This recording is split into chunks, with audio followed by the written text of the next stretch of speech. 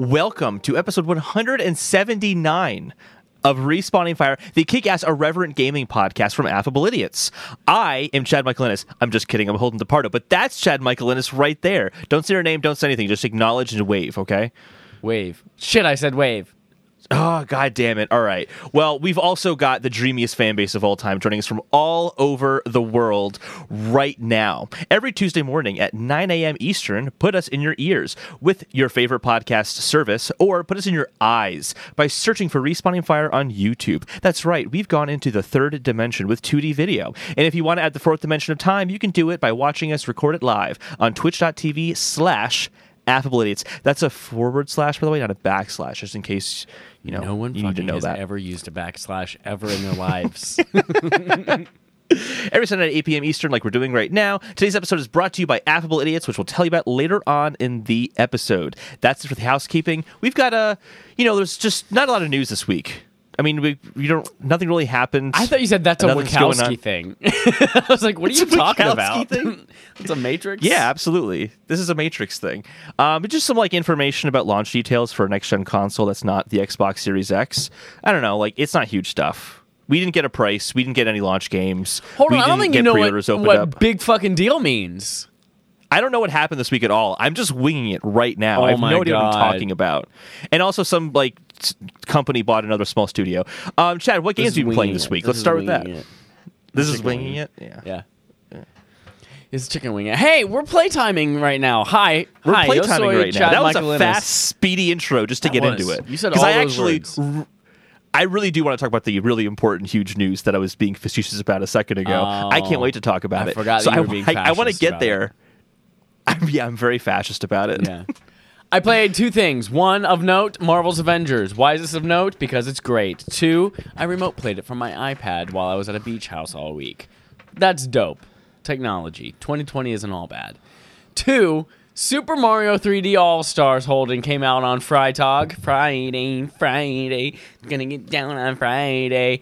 I booted that little booty up on my little Nintendo Switch.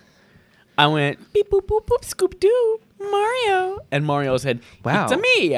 And I jumped right into Super Mario 64. I have played 64 before, and it's been over a decade. I have played Super Mario Sunshine 0 times, and I've played Super Mario Galaxy when it came out. It has been over a decade.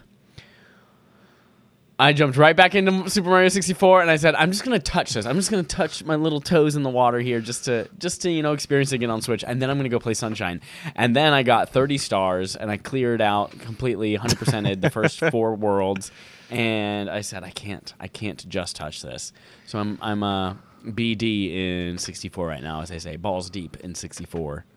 Can I tell you, I didn't forget, Mario's face in the beginning of Super Mario 64, how you can kind of pull on it in different directions. I always thought as a kid that was really kind of funny and haha. And now looking at it, I was like, that's one of the most terrifying things I've ever seen in my life.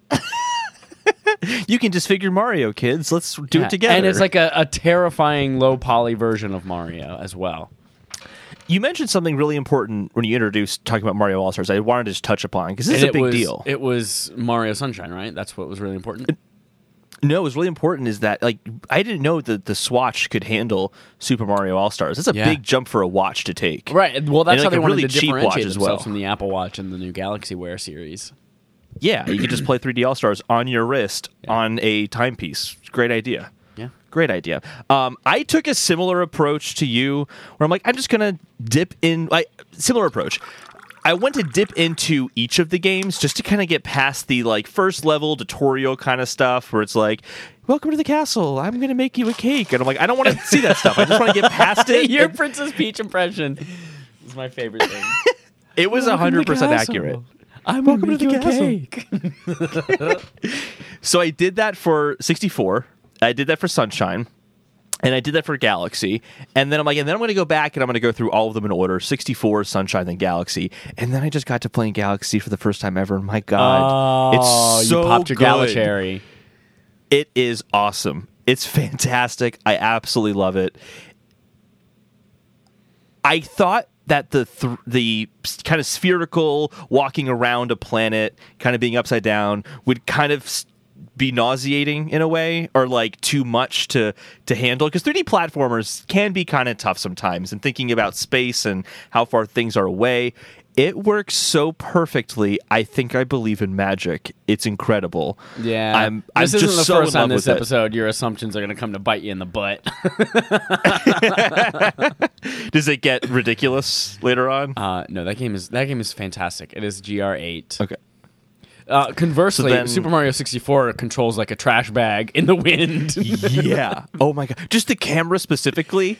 They didn't Oh, update the camera God. at all. Like Nope. it is clunky as hell, and you can't go up and down. You can basically only go left and right at fixed angles, not even a continuous like angle. It's really Yep. not. That And did you not can age go well. in a circle to the right at those couple of times, and then you hit a wall, and for some reason you can't rotate anymore. But if you go all the way back around to the left, you can get to where you were trying to. It's dumb. And just Mario like running in general, like him controlling him when you're running forward, and then you want to try to also go backwards, and he like does a little circle. Like you can't just stop, stare in front of you, and then turn around. You have to like walk in Yeah. a circle. But let me tell you, Super Mario 64, all those fucking... The thing I love about Super Mario World and all the Super Mario games that do this, Super Mario 3 did it a little bit, but like the secrets, all the secrets, the castle stars, if you jump into this thing, if you do a backflip into this picture, something else happens. All of that shit is just like dripping in Super Mario 64, and I've rediscovered my love of it. I've never before gotten 120 stars, but I think I'm going to this time. And I'm You can do it. a quarter of the way there already, and I've only played like 3 hours. John at Pixel Street podcast says he can do it in one sitting, and apparently he did that stream. I don't know how it turned out. I need to ask him. He's going to post a video about it, so I want to see that. I want to see that happen. So apparently it's possible. If he can do that, you can do it too, Chad. I believe in you. Galaxy doesn't have, at least just from what I've seen so far, it doesn't seem to have those same level of secrets so far. It seems much more linear than the other 3D Mario games. I don't remember really. I can't There's remember. a pretty fixed path through each level. I guess that's true in 64 and Sunshine as well, though. I mean, 64 definitely does lead you through that, but then there's secrets. Either way, they're fantastic games. Yeah. I do want to touch on whether or not we feel like $60 for emulated versions of these games is a fair deal. Yeah, it is. Just shut I up. think Yeah, so, it too. is. Shut up. Eat it. These could have come out. They could have like done 5% more work on them to make them actually updated for Switch, and charge $60 a piece for them. So just be glad you got 3 of them in a bundle for $60. I've been seeing a lot of like, oh, typical Nintendo selling us back. I'm like, they're selling you basically a Mario game for $20 a piece in one collection. Yep. That alone is a really good deal. Also, companies tend to price things not necessarily by how much money they spent making the product, but by the demand of how much people will spend on the product. And for all the people saying, gosh, I'm just getting it anyway because I love Mario, but like, fuck you, Nintendo. I'm like, yes, you bought it still. That proves it was the right price. If even you, Yep. who's very upset about it being bundled like that, is still spending $60, that means it was the right price. The price is And right, it's not- as they say. The price is right, exactly. So, and also, I think a lot of people haven't played Sunshine, or maybe haven't even played Mario 64.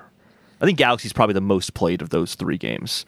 But You think so? For all of them, the Wii was the most successful of the Nintendo of those 3 consoles. Yeah, but 64, even like GameCube, Nintendo and- fanboys like yourself didn't play Galaxy on Wii, but you did play Nintendo 64, or you did play Super Mario 64, whether it was through Virtual Console or on the system itself.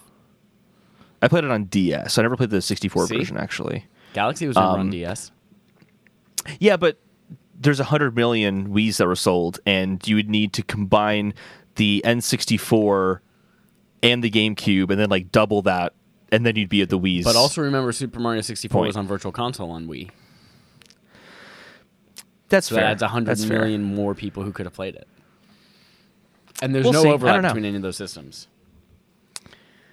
I don't know. Either way, yeah, it's a good deal. It's a really good deal. I'm happy with it. Did you have anything you wanted to elaborate on with Marbles Avengers? Marbles Avengers. Marbles Avengers. No, I just wanted to give another plug for PlayStation Remote Play on an iPad, and it was fucking great. So, your mom. Well, I wasn't kidding about wanting to get to those really boring and not important at all news stories later on. Let's get to it. So I played Animal Crossing, I played Fall Guys. You know what those games are. Let's move Wait. You guys played Fall Guys for game night while I was sick. Did anyone crown? Yeah.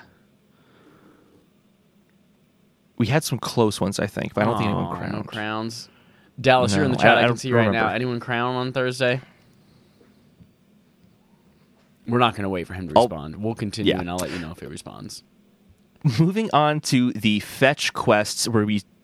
Speaking of Nintendo, I didn't want to include this story, but I had to because it's so stupid. This is such a dumb story. Do you remember when we used to have like a potato or a stupid game story potato of the week? Like that we included just because it was so stupid. This is that story this week. Nintendo confirms it has new hardware planned, but offers very few details. Whoa, Nintendo's working on a new system? Here are the details we know about it. It will use a Nintendo account. Wow. I can't wait. And it will offer ways to, quote, surprise customers and deliver unique experiences, and not just, quote, chase the latest technology trends. What a story. Wow. What a story. Whoa. I know what this is. You know, Jordan Allman at IGN, there was a ton of shit that happened last week, and that's what you decided you had to go with. Dallas says, no made the crown, but Holden made it past the first match a few times, and that's true. Man, proud of you. I wish I'd have been there to see it. It's like when you're at work and your kid takes his first steps, and you're like, oh, fuck. I missed that, and I'll never be able to get that back. Moving on from that really stupid Nintendo story, obviously they're working on new hardware. There's already probably conversations about PlayStation 6 at Sony right now. Oh, fuck me. No, there's not. That's impossible. They can't even get PS5 out. Yeah. More on that later. Moving on, though, Oculus Quest 2 released this October for $299. It also plans to phase out the Rift headset next year. Both those stories come from Ben Reeves at Game Informer. Chad, what do you think of that? Not a fan of Oculus hardware because it is owned by Facebook and now is very heavily integrating Facebook, and I do not want anything to do with Facebook. And after I finally will reluctantly watch that thing that you told me to watch on Netflix, I probably will delete my Instagram as well because it's related to Facebook. But also Alta Balta Alto Age of Ultron Oliver Twist, Oculus Quest 2. Most people just see, oh, it's cheaper than the original and it has upgraded visuals, and then they buy it. And they're like, this is great. But if you actually read, there's an Ars Technica review of it that is like, we do not recommend this headset as your next VR headset. And it is terrible for all of these reasons. And I was you sent that article to the group chat, and I totally forgot to read it. What were some of the points? I'm actually very curious. So a lot of it has to do with build quality. The Oculus Quest 1... used to had apparently a much more comfortable strap system, where this one is now incredibly cheap. So like all the corners they had to cut to make it $100 cheaper. The tracking on the controllers, on the little halo on the inside of the controllers, the original ones, first of all, they had like a texture which made them easier to hold, but they cut the number of IR sensors in half. So it actually has worse tracking. That's a bad idea. And the reviewer at Ars Technica played Beat Saber with both sets of controllers, flipped them back and forth, and he said he was continually getting a lot more misses on the new controllers. The visuals got an upgrade. I don't remember the exact pixel density or anything like that, but it went from 2 OLED screens to 1 single LED screen. And it's it does the pupil distance that you can adjust separately on they got Oculus rid of that Quest. too. They got rid of that, and they're like trying to fake it with software on the new one, or like you have to nudge it in just the right way, and like has a few kind of fixed settings. Apparently, all around it is like a downgrade if you actually look into each of the individual components. The most upsetting one, I think, is actually the reduced sensors. Yeah, the built-in tracking is great conceptually. It still doesn't work as well as having external cameras that can look kind of fully around you. It works well enough, keyword enough, but it's not as good as the external sensors. And to have a system that already wasn't as good as what it was replacing and then reducing it by half is a really bad idea, especially based on the second story, that they plan to phase out the Rift headsets. Yeah, this is the now, primary basically Oculus Quest 2 headset. and Oculus Link are going to be the way of the future if you want to play PC VR. Like, they will just be the headset to the PC rather than having dedicated dedicated headsets for PC VR.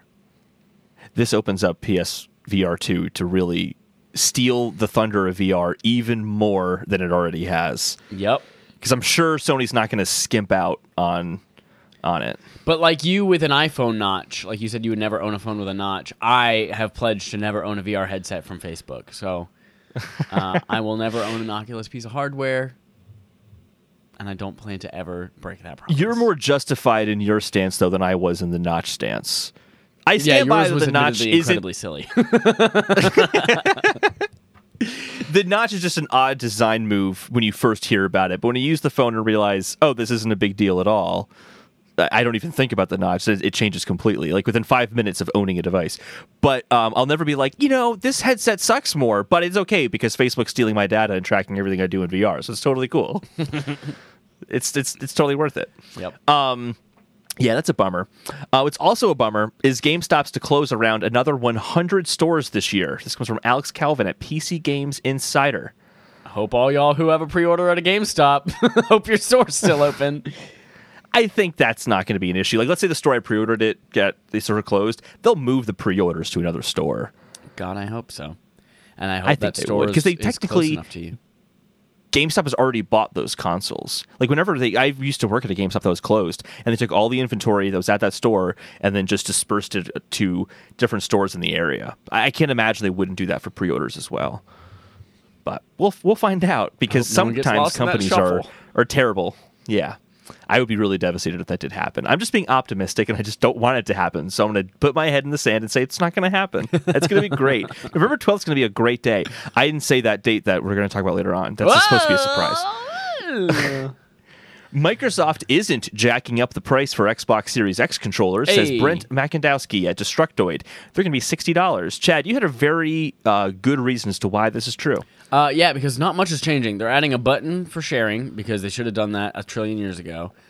But they don't have all that sexy DualSense haptic technology in it. So, of fucking course, they're not going to raise the price of it because they're not doing anything to the controllers aside from swapping out the D-pad and getting texture on the triggers. So those bumps are got to be expensive. They have to hand chisel them out. It's true. Well, they don't actually chisel. Yeah. They actually take pieces of plastic, chunks of plastic. They chew it up in their mouths, and then they spit little beads of it onto the triggers, and then they use a blow dryer to dry it onto it. Oh, I thought it was a simpler process. I thought they just took Dippin' Dots and just stuck it onto the triggers. No, and no it's one knows actually the difference. it's the candy dots. Like the wax paper. Oh, with the nerds? candy dots. No, they're called candy dots. Not the candy called dots. Now I know what you're talking about. Yeah, because yeah, dots it's like aren't dots. They're more cone shaped, Right, and they're aren't gummy. they? But these are the ones that are stuck Yeah. onto the paper, and they took those, licked the back of them like a stamp, and then put it onto the trigger. And then again, the blow dryer. Blow dryer is a very important part of that. Yeah, but they tested to everyone for COVID before they licked that and put it on your controller. Just to be They actually very clear. didn't because it was going to take more than 3 days to ship to you, and it can't live on a surface for more than 3 days. So We're going to move on to the Microsoft Quest log now, speaking of Microsoft, because this story is pretty fucking huge. It's big. It's a big old It's story. big. All right. Microsoft acquires Bethesda Softworks in a $7.5 billion deal. This comes from Nicole Carpenter at Polygon. There's a lot of questions, I think, around what this deal means still, but we have a pretty good idea of we have somewhat of an idea of what's going on. So basically, all Bethesda games will be coming to Game Pass on Xbox and PC for day one, just in every time in the future. That's awesome. The purchase also brings the number of Microsoft's creative studio teams from 15 studios to 23 studios, which is also just really fantastic for Microsoft. So this is awesome. That said, Bethesda Softworks games will continue to be self-published, Brianna Reeves at PlayStation Lifestyle says. Actually, Brianna Reeves didn't say it. She's quoting Pete Hines, who in an open letter said, Brianna's "We're a liar. still We're still Bethesda. We're still working on the same games we were yesterday, made by the same studios we've worked with for years, and those games will be published by us. So basically, the branding for Bethesda's not really going away. What that means for like E3s or Bethesda E3 showcase still, I have no idea, but we'll find out. Then Jason Schreier tweeted out an article that he wrote with Dina Bass at Bloomberg. And the important thing to highlight is kind of what he tweeted out. To answer the question everyone is asking, which is about exclusive Bethesda games on Xbox and whether that's going to be how that's going to work, Phil Spencer tells Dina Bass that Xbox plans to honor the PS5 exclusivity commitment for Deathloop and Ghostwire Tokyo. Future Bethesda games will be on Xbox, PC, and other consoles on a case-by-case basis. And then in a smaller thing that's, I think it's so important to talk about, then we'll discuss everything. Bethesda teases the largest engine overhaul, and Todd Howard gets adorably mushy, says Liana Rupert at Game Informer. Quick quote here, then we'll talk about it. This is a quote from Todd Howard. With each new console cycle, we evolved together, from bringing mods to consoles with Fallout 4, now over 1 billion downloads, to the latest technologies fueling Xbox Series X/S. These new systems are optimized for the vast worlds we love to create, with generational leaps not just in graphics, but CPU and data streaming as well. It's led to our largest engine overall since Oblivion, with all new technologies powering our first new IP in 25 years, Starfield, as well as The Elder Scrolls 6. Technically, it says The Elder Scrolls Vi. You're right. Yeah. You're right. Roman numerals, they're not a thing. Holden, this is the largest thing that has happened in a long time in gaming. This is, as our friends at Nerds at Large say in our chat right now, Microsoft will be publishing 2 exclusive PS5 games? What is going on? More exclusive games than they'll have on their own console in 2021. No, this is huge. This is them acquiring the publishing arm of Bethesda, them acquiring a ton of studios, acquiring the rights to some of literally the most iconic gaming IPs in video game history. Doom, Wolfenstein, Fallout, all of these things are now Microsoft products. And that is insane. Rage, Prey. I still want to play Prey, actually. I have a physical copy of that game, which means I need to play it before the PS5 comes out. Before you get your PS5 here, because you know you're not going to turn on dusty-ass PS4. No, I'm actually going to give it to my brother, so I definitely need to play it before then. Yeah, this is huge. This is absolutely massive. There has not been a bigger purchase or acquisition in the video game industry ever. Like, this is the biggest one, and to my knowledge, at least, maybe something like the 90s or 2000s happened, but like recent memory, at least, like nothing. And this is absolutely massive. Even outside of this, like most acquisitions and most purchases have been like, we acquired a studio, we acquired a team of people to come work at Microsoft. This is acquiring how many studios is it? 8 studios and a publisher all at once. Well, it's a brand that had its own E3 conference for several years. Like it's a huge brand. Maybe those E3 conferences weren't always the most exciting ones, but they could pull it off. They're actually usually fun. So there's something. So we were talking about this earlier. I think we kind of have a different view on kind of what this means for Xbox. And it's really centered around that, basically the other consoles on a case-by-case basis. Like, what do we think that means? I think that we will continue to see Bethesda is huge. Like Fallout 4 sells a ton of copies. Elder Scrolls sells a trillion bajillion copies. I personally, I don't see those being Xbox exclusive franchises anytime in the near future. I think if that is Xbox exclusive, they're leaving a ton of money on the table. So I do think that we'll start to see Elder Scrolls and Fallout like tentpole major numbered releases going forward across multiple platforms. But if you see like Fallout New Vegas or Wolfenstein Youngbloods, like those spin-off titles, those I think will 100% be Game Pass exclusive, Xbox exclusive. Like, you won't see those on other platforms, and that will entice you to play those there.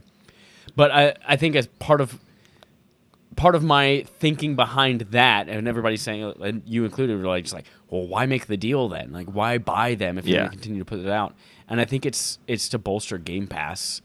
My whole view on Xbox in the last 6 months is that their messaging is not consoles.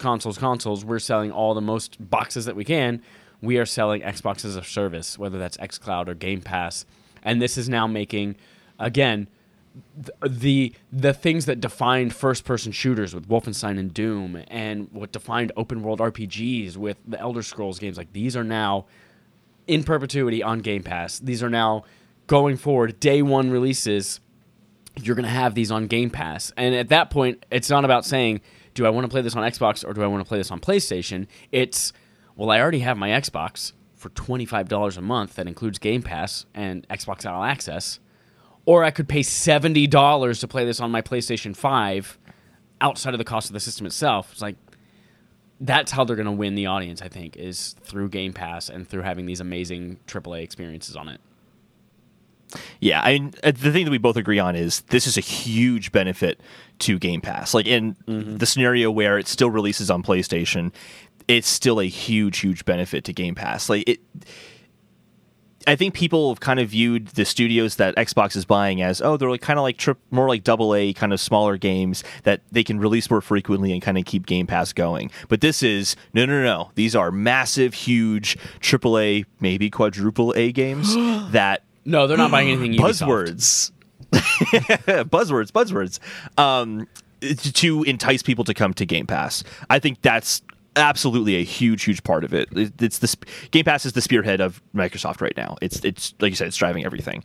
I do feel like it's still in their incentive to keep those games exclusive, and I think the reason is there's a few reasons. One is that yes, they can charge $70 for that game on PS5 and also make the money there, or they can get people who own a PS5, don't have an Xbox, to just buy that on xCloud and play it that way, and then Microsoft didn't lose money selling a box. They just got people to just buy Elder Scrolls anyway and then stream it that way if they so chose, or to do it through Game Pass. If they do it through Game Pass only for Elder Scrolls, which is a game that people do spend thousands of hours playing and won't just play for a month and stop, they now have $15 a month for several months for just that one game people want to play potentially.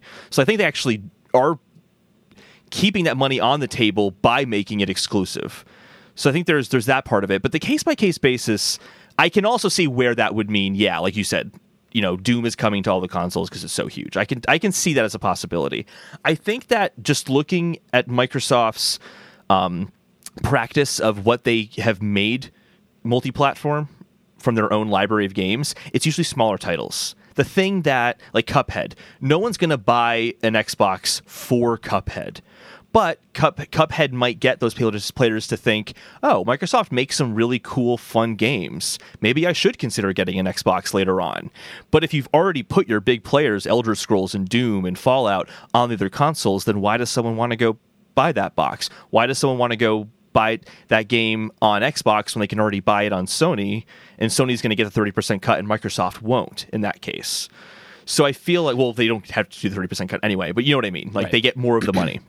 So I feel like because of xCloud and because of that, anyone can play it anywhere. It doesn't have to come to PlayStation for them to make a boatload of money and keep it available to everyone else. It keeps people in their Xbox ecosystem regardless. But, there's the Minecraft argument of Minecraft was a multi-platform, but it was already multi-platform. Hellblade was already on PlayStation. The exception of it came to Switch after the Ninja Theory deal with Microsoft. I think that, in that case, it's like Cuphead and the Ori games. It's a smaller game that can entice people and get them interested in the next Hellblade game, which will probably be exclusive to Xbox Series X most likely. Either way, whichever scenario plays out, this is absolutely massive. And Nerds at Large here in the comments put a good thing in here too. I also think this could be a setup for a big Bethesda comeback. They have been overall struggling recently, and that Microsoft money and support could bring them back into the elite of the industry. Absolutely. Well, that would also have to mean that they have to make good games. Oh, shit. Hot take. No.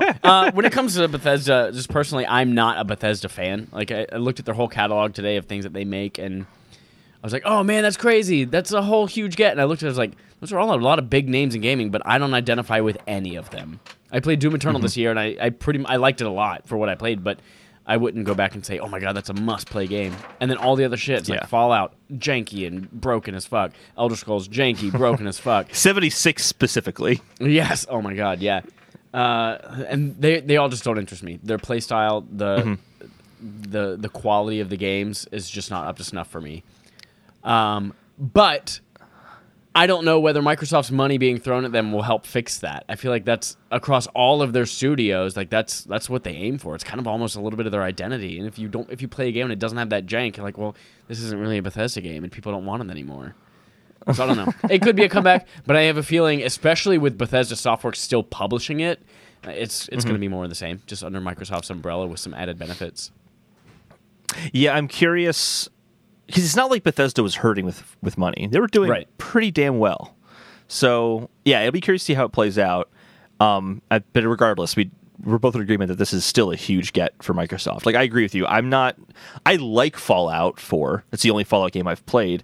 It's a fun RPG, but that's it's not the only one you played?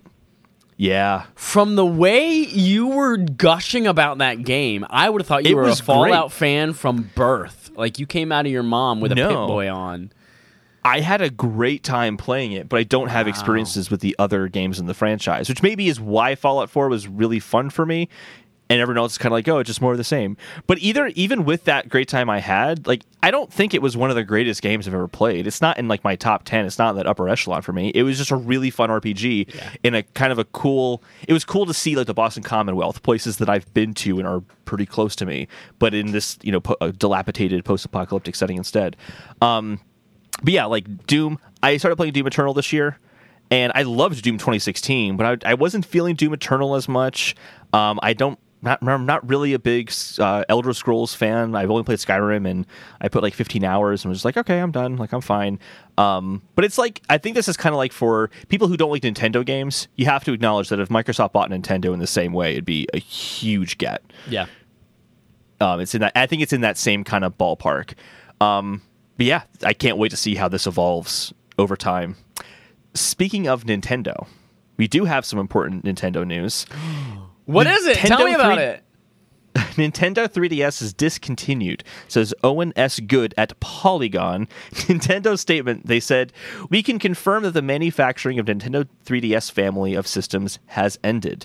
Nintendo and third-party games for the Nintendo 3DS family of systems will continue to be available in Nintendo eShop, on Nintendo.com, and at retail. The existing library of more than 1,000 Nintendo 3DS games contains many critically acclaimed titles and can provide years of content to explore and enjoy. That is true. It has a good lineup of games. Nintendo currently has no plans to end the online services, so they're going to... Oh, and it's actually... Yeah, it's basically the same information. They're going to keep the store open. They're going to have... if you have a 3DS, you're not screwed over. You're fine. You just can't buy a new one because they're not making them anymore. This is one of those things where it's like, yeah, it's sad, but it's also about time. Oh, yeah, it's past about time. I'm so glad now they can focus all their efforts on Switch and whatever this new Nintendo account having new hardware is. I'm very happy for Nintendo that. account? Yeah, right? I wanted to say on the box, like whatever this is, just says like Nintendo accounts included. No, this is about time. I'm actually really curious and interested to see how they consider like game preservation with 3DS now. Like with DS titles, you're like, oh, the dual screen, you can't really do it, but you can play it on your 3DS, or your 3DS titles, oh, it doesn't matter because you can play it on your new 3DS XL. And now it's like we don't have a system that can easily port dual screen games and make them accessible and playable, and suddenly now all of these things are going to be stuck on hardware that no longer exists. Well, there was this great thing Nintendo did where they started to legally go after emulation sites. Oh, that's right. And that was really helpful for the preservation of those games that no one will be able to get Nintendo hardware for anymore to play those games on. So yeah. Nintendo really has a long-term vision here for how they want to control their audience and demand how they buy their games. I like it. So, yay. Nintendo. Way to go. I can see them doing something where on Switch, a bigger portion of the screen is the gameplay, and then there's a smaller portion of the screen that gets used for like the second screen functionality. But it also sounds kind of awkward to have not your whole screen taken up. Like they could do that, but and it's not something you'll be able to successfully like make a blanket scenario for. Like you're gonna have to go back and reprogram every single game. Yeah, to take advantage of that. I do hope. My wish is that they at least take Link Between Worlds and make it fill up the whole Switch screen, and then anything that was on the second screen, you can just access by hitting the plus button, and just comes up as a menu. It's not because that I think would be pretty easy to do. I think everyone agrees Link Between Worlds is the worst 3DS game, and it's never getting a remaster or a re-release. No, shut your mouth. Shut your mouth. It's the best 2D Zelda game. It is the Bethesda of the 3DS. It means it was worth $7.5 billion. I'll take that as a compliment towards Link Between Worlds. $7.5 billion. That was almost double what Disney bought Star Wars for. Yeah. Yeah. Hey, it's big properties. Ad read. We have a fun ad read. I'd like to tell you a bit about Affable Idiots. Affable Idiots is a new brand under which our products and podcasts will live, like Respawning Fire, our new off-color Mr. Rogers type show called AAWI and Also With You, and much more to come. Video versions of our podcast are only the first of many amazing things we're bringing you this spring and the summer that we're currently in, and the fall that we also are currently in, actually, because I think that happened today. Did we confirm that, Chad? Did that happen today? Let's see. I'll keep reading. And we need your support. The autumnal equinox? Tomorrow. First, the autumnal equinox it's tomorrow? Is tomorrow. Oh, okay. Well, by the time people are listening to this on a podcast service, then it is also today is now fall. First, the easiest and freest thing you can do for us right now is to go subscribe to 3 YouTube channels. This channel, Respawning Fire, our parent channel, Affable Idiots, and our sister podcast, AAWI, and Also With You. Links to these are in the description below, and we need 100 subscribers for each in order to have a custom YouTube URL. Or with our name in it, like youtube.com/respawningfire. You can also do us more good than you know by leaving us a sweet and sexy review. It has to be both sweet and sexy. We won't take just sexy. We won't take just sweet. It has to be a like sweet and sexy review. Sugar, or like Cinnamon Toast Crunch with like a thong on every little cube. Perfect. Yeah. I would accept that. And 5 stars, of course, over on every podcast service you listen to us. And even those you don't. Stars are great and we want them all, but words of affirmation are the Affable Idiots' love language. So feel free to drop us a message in there too.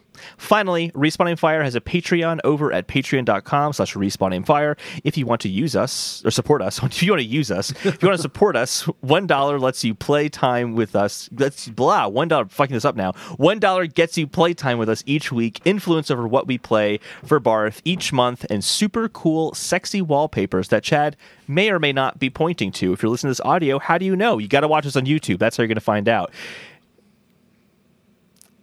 And cool, super sexy wallpapers, blah, blah, for your electronic supercomputers. And Chad, that's all the news we have for this episode. There's nothing else important that happened this week. Wait, what is the grind? What is the grind? What is the grind?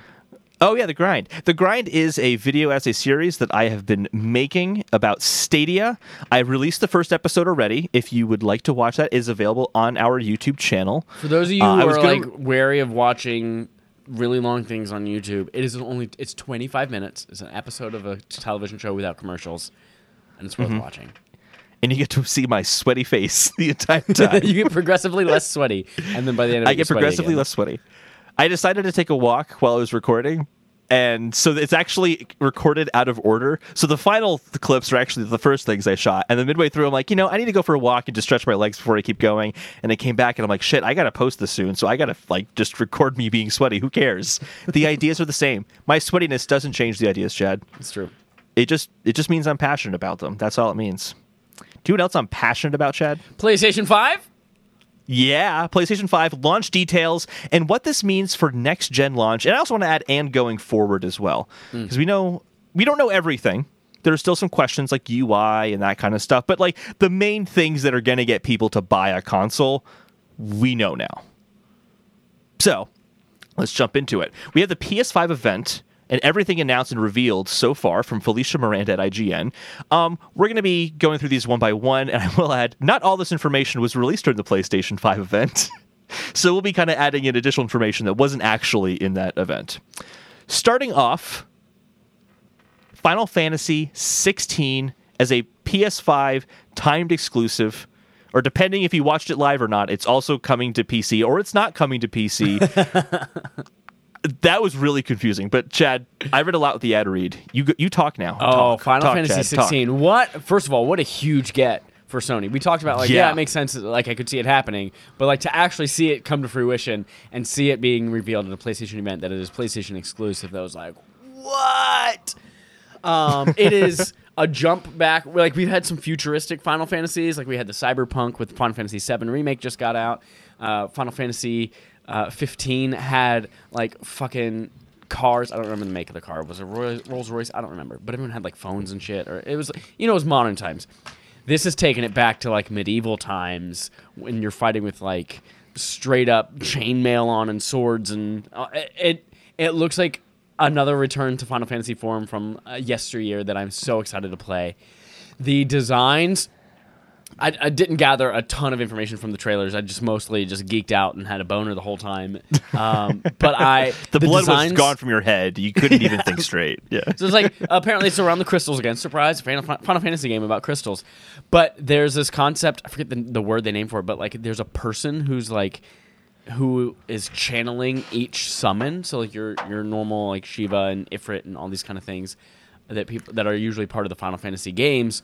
There's now like a person, and like, oh, we have to get to that person, the person who's in charge of Shiva, blah, blah, blah.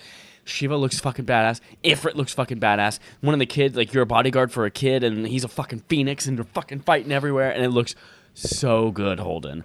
I am cream pie central over here right now. That's not what I meant to say. I meant to make a jizz joke. I'm creaming. That's what I'm trying to say. Cream pies are more than just creaming. It looks so badass. I can't wait. This link here, I'm not aware of the exclusivity thing about it. The PS5 timed exclusive link, it doesn't actually click for me. What is that about?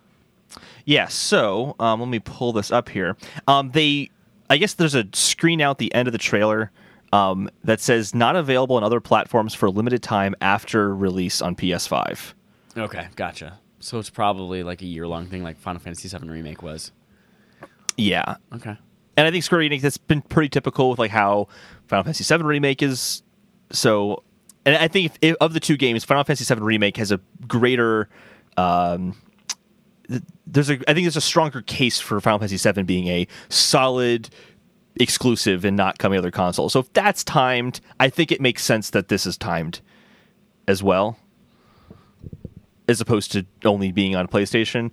But they weren't clear enough about this, and this has kind of been a consistent theme throughout the event of what's actually on PlayStation 5 versus what's coming to PC later versus what's actually coming to PS4. So I would like a very definitive statement on that. Like, it is coming to PS5 for 1 year, and then after that, it'll be available on Xbox Series X and Series S and PC.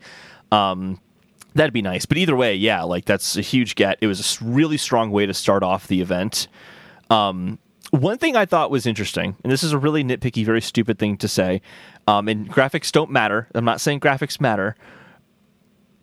Final Fantasy games have kind of always been like the pinnacle of what a JRPG can look like on current gen hardware. It's always been that like high point, and the environments and the monsters all hit that for me. The character models and like the hair, the stuff that is usually nailed didn't seem to be as strong, which was really surprising to me, and makes me think this game is maybe not coming as soon as we would hope. I would assume it's a little bit further out than we think too. But there was a lot of tweets right afterwards, after the event, of people saying, all you people who are saying that Final Fantasy 16 doesn't look good, and then they had like screenshots from the reveal of Final Fantasy 7 Remake, and then what actually shipped, and it was like, whoa, yeah, that's a stark difference between the two. So it's gonna get there, but I think we're further out than we think. Yeah, it looks fun though. Like I always like Final. It's like Final Fantasy is like Smash Bros to me. I like the trailers. I get into the hype, and then I play it, and I go, "That's right. I don't like Final Fantasy games that much." So I'm really hyped in the trailer. It looks fantastic, but I know I'm going to get it, and then I'll like the really intense opening that Final Fantasy games always have, and then I'll start helping a girl find 3 cats in town and wonder why the hell I'm playing this game. So if there's like reviews that come out that say it's just like nonstop from beginning to end, I'll play it. Otherwise, I'm not playing the stupid cat fetch quests. I'm just not doing it. And it's not even a Final Fantasy thing. It's really just like a JRPG thing. I don't know why I don't know. I don't like it. Other people do. And that is a great segue into Spider-Man Miles Morales. This one I think you're completely alone on. Yeah. Spider-Man Miles Morales was confirmed for PS5 launch, which is really cool. It's also getting a PS4 version as well. Which is a trend we saw with basically every PS5 exclusive game, is surprise also coming to PS4. Yeah, except for Demon's Souls and Ratchet and Clank. I think those are the 2 that we haven't heard that. But yeah, this game, Sackboy and Horizon Forbidden West, all also coming to PS4. The pricing is $49.99 for the standard edition of Miles Morales on PS5, but you spend an extra $20 and you get the Spider-Man Remastered included on PS5. That's digital only. There's no physical copy of the remastered version. Right. But that's pretty cool. Yeah. You're a bigger fan than I am, so I think you should take this. I thought about, obviously, Miles Morales, the gameplay they showed of that game was, again, more cream-worthy. This whole event was cream-worthy. I'm going to stop saying that because cream is just such a gross word to me now in reference to jizz. But no, the gameplay looked so fucking cool. It looked like that Spider-Man gameplay that we all know and love from last gen, and then suddenly you're adding in his bioelectricity powers, and just I'm sure some of it has to be like the person who was playing it was an expert and they know exactly what to do and show off all the great things, but it looks really badass. I am excited to see that Spider-Man Remastered is included with the extra edition, that it's available for PS5. I was a little bummed out to hear that your save file doesn't carry over for PlayStation 4. Yeah, I saw that. But then I thought about it. It was like, you know what, though? Like, if you played Metro on PS3 and then you got the Metro Remaster on PS4, like, your save file's not going to carry over from that either. I don't know why I would expect it to, but I guess with all this backwards compatibility... You like the game, that's why you're buying the remaster. You'll probably want to play it again. Yeah, so I'm thinking, like, that could be another, like, easy platinum, and by easy, I mean, like, 40 hours again to platinum Spider-Man Remastered, but I don't know. I kind of would like to just jump into Spider-Man Remastered and swing around and just see what that updated city looks like, which I guess you can do in Spider-Man Miles Morales, so fuck me. So... Spider-Man, all right, I gotta say this. I actually really liked that demo a lot. Not enough to convince me to buy the game, but it seems like a much more... In terms of gameplay mechanics, much more diverse than Spider-Man. I feel like in Spider-Man 1, it was, here's a web power. Oh, and here's another web power. Hey, do you want a new web power? We have another new web power for you. Here's another web power. Do you want a web power? We have more web powers for you. And this is like, oh, you have web powers, you have bioelectricity powers, you have invisibility powers. I'm like, that's looking more interesting to me. The combat looks much more dynamic as a result. It also looks crazy fluid. Like there are points where I'm like, this is a cutscene, not gameplay, right? Because those camera angles are real fancy. It does look really good. It's very impressive. And the really impressive part is when I watched the gameplay, I was watching with Brent. Hold on. Yeah. Okay, sorry. So you were saying looks more diverse than Spider-Man. Spider-Man is webby Cocoa Puff, and this is zingy vizzy. Exactly. So I was watching it with Brent, who is at Porkchop 1864, I think. I don't know. It's 118 YT, 1864, 8 Mile, all of those things. I was watching it with Brent, and while watching it, I just out loud said, wow, that is what Spider-Man footage looks like on a PlayStation 5. And then to find out it's actually a PS4 game really makes the Halo Infinite demo that much worse. Turns out Phil Spencer was right. You don't necessarily have to hold your games back in a huge way to do cross-gen. However, he didn't pull it off as well, at least in the case of Halo Infinite. Maybe the other games it will be different. But this is cross-gen, and I was still convinced that was next-gen footage by watching it during Yeah. the event. So that was impressive to me. So yeah, we had been saying for months, there's no way you can make a game for next gen systems and current gen systems and not be held back somehow. And like, as you mentioned, Halo Infinite was like proof of the pudding. Like, yeah, this is held back. Let's shit. Looking at that ogre. But yeah, this means that you don't have to. You can make really beautiful looking stuff. Even Horizon Zero Dawn or Horizon Forbidden West looks incredible. Coming next year to PS4. The only ones that we know of that are not coming is Demon's Souls and Ratchet and Clank. But Ratchet and Clank looks like it's like fundamentally game design wise can't do it. Not necessarily. Yeah, just the SSD. Exactly. Not necessarily a graphics or fidelity kind of thing. With Spider-Man, because I'm assuming this is probably largely built off of, like, Miles Morales is largely built off of the first Spider-Man game. I'm assuming that, and I'm assuming we saw all the test demos of like this is what the new SSD will look like. It was always Spider-Man being demoed, so I imagine that engine was like the first thing that they ported to PS5. And so it's what they've been optimizing and making look and run really great for the last 2 years, 3 years. And I think that explains how it could be cross-gen, because when Mark Cerny was talking about the benefits of the SSD, a lot of the things he was talking about was referring to how worlds are made. You don't have to make the corridors or the elevators. And if you're building this game based off of a PS4 game, like nothing in New York City screams it has to be on a PS5 SSD. Like the open worlds like that have been able to exist before. I think what are probably, and I'm just totally speculating this, what probably is going to happen is that there'll be richer animations and things like that because they can load them in faster on PS5, and that's maybe why this looks so much smoother than the PS4 version may or may not, live up to. I don't say live up to. That's not fair. They're two separate consoles, and the PS5 is obviously the superior one. But you know what I mean. Like, we won't see those really fancy animations. There was a rumor a while ago that the PS5 version of Spider-Man, one of the big things was going to be a larger amount of animations to make it feel more fluid. And I think that was largely confirmed by the demo that we just saw. In the case of Horizon Forbidden West, though, that game I was so convinced was next-gen when I saw it. I'm really curious how that world is going to play out. Is it going to be made PS5 first, including the world design? Does that mean there will be like loading screens when you get to certain areas on the PS4? Or did they make it so that the world will work on PS4, but there's going to be a higher level of animations, kind of like in Spider-Man, to make it really smooth? Like there's maybe less trees and stuff around, like, so it doesn't have to load in as much. Like, what is that difference going to look like? I'm very curious now, because just like the Spider-Man demo, that Horizon trailer we got in June, that looked totally next gen to me. Yeah. So I'm really curious. Speaking of excited about, more cream. Harry Potter game coming. More cream.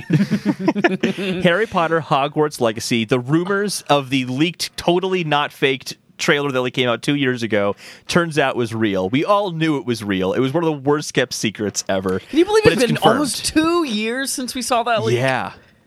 Mm-hmm.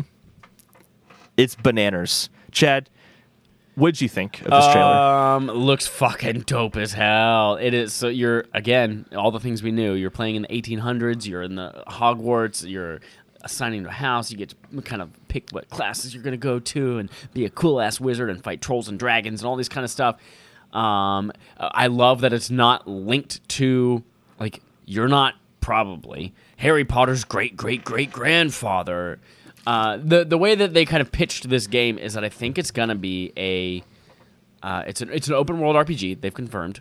Mm-hmm. And I think it's going to be more of a choose your house, choose your person, your gender, your ethnicity. You're going to choose all this kind of thing and make it your own world. I don't know. I didn't really quite get this for sure from the trailer. Like, if it's going to be like an MMORPG, if it's going to be something online and like everyone's at Hogwarts and you can all team up to take on the Triwizard Tournament together. Cool. You can all like that would be fucking cool if you could take on dragons and go fight Dementors in Azkaban together. Like, that would be fucking awesome. And I think they're kind of missing out on something. Like, they're missing something if it's just a single player experience, because being able to customize your character that much and then not interact with anyone else seems like a miss. But I don't know if that's in the cards or not. This was kind of a look at the world and the enemies and all that kind of stuff that you're going to be playing from a very high level, and I'm so pumped. I'm so ready for a AAA Harry Potter game. And one that's not based off of a movie where it has to come out at a certain time. Even though I actually liked the Harry Potter games I played that were licensed games, but I was a kid, didn't know any better. Then I might play them now and realize they're complete garbage. But it's cool that it's its own standalone thing. I just had this thought when you talk about the Sorting Hat and like choosing your house. Here's a cool idea. What if the beginning of this game, like the tutorial of this game, is that moment where you get off the train and you're walking up into Hogwarts, you learn a handful of things along the way, and based on your actions and how you treat NPCs and how you just how you manage to get there, that will determine what house that you're in. Because it's not really like in the books and in the movies. It's more like you put the hat on and it kind of reads you and determines what house you belong to. Yeah, you have a little influence over it, but you have a little influence, yeah. I think that would be really cool. I would kind of like that. That would be cool, games except for I would restart similar. the game 35 different times until I got the right house. Because I would not play an entire game as a Ravenclaw. Oh, there would be so many articles like IGN, how to pick your house and make sure that you don't get into Slytherin. Right. That headline will be everywhere. Be good stuff. Speaking of, if you're in Slytherin, by the way, you're probably a fan of the Resident Evil games. And I wrote in Resident Evil. Resident Evil. What'd you think of this trailer that was highly informative and showed us so much more of the game that we didn't know it just about showed before? me so much more that it's going to be spoopy as fuck, and I can't wait to play it, especially with 3D audio in a dark room with a diaper on. I can't wait. Fucking can't wait. We haven't gotten VR confirmation yet. No, I doubt, especially because it's next-gen exclusive, I doubt that we're going to be getting VR for it, unless we see some kind of significant leap with PSVR 2 before Resident Evil Village comes out. Dallas wants to know what house is the right house, and I'm going to say Gryffindor. Yeah, Gryffindor is the I thought right it was house, unless you're not a Gryffindor, in case I don't want you in my house. Gryffindor is the only house. And if you end up there and you're a Ravenclaw, you should be in Ravenclaw. Now, Gryffindors can be friends with Ravenclaws. Ravenclaws are cool. They're just like nerds, but they're not like bad people. Hufflepuffs are just like stupid as fuck. And like I don't have time to put up with their idiocy. And then Slytherins, they're just bad people. They're just bad people. Yeah. And that is what they call conscious bias. The Resident Evil trailer, I kind of had a little like tongue in cheek, like they didn't show us anything. I'm really glad they didn't show us anything. I don't want to know anything about this game. I just want to start playing it and experience it as I play it. And a big reason for that for me is that castle. They haven't showed us anything inside that castle. I don't want to see Castle from anything. It does going to look like that. I can't wait to get into that castle and explore it, and I bet it's going to be so spoopy. I am pumped for that. That's going to be great. Everyone, Dallas's wife is a Hufflepuff, so if you haven't seen the Second City I'm a Hufflepuff video, wait till after we're done here and then go watch the I'm a Hufflepuff video from Second City. It's fantastic.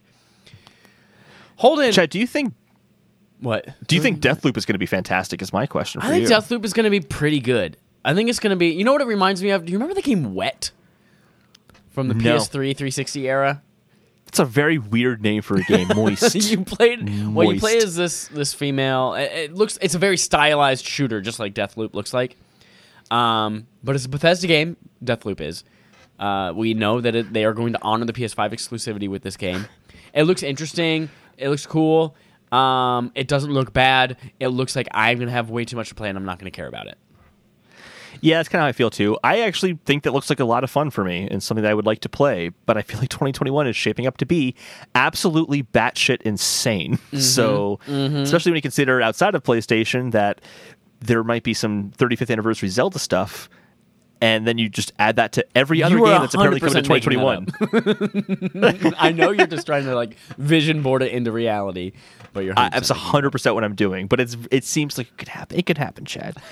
So yeah, when I first saw the trailers for this game, I'm like, okay, it's a loop. You're killing people, whatever. Now what it looks like to me is basically that, but it looks like it's Hitman with fast first-person shooter combat and cool powers. Yeah, that's a great way of describing it. Not my comparison, to be fair. I read that somewhere else. And I just thought it was such a good comparison, I couldn't not share it. But I also can't give credit to the person because I don't remember who said it. It was probably a Reddit comment somewhere. Bill Gates said it. Yes, Bill Gates, huge Bethesda fan. That's why he bought them. That's because it wasn't Phil Spencer's choice. Bill Gates was Phil, you're doing this.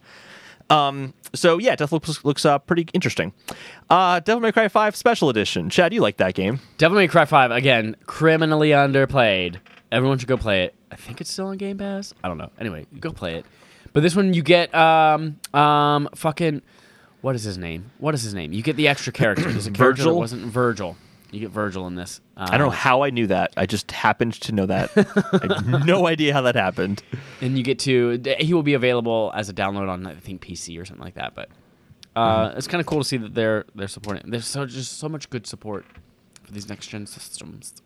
This next-gen system. Speaking of good support, everyone's favorite Oddsworld Soulstorm is coming as well. Chad, you've had a lot of thoughts on this game. I think it's one singular Oddworld.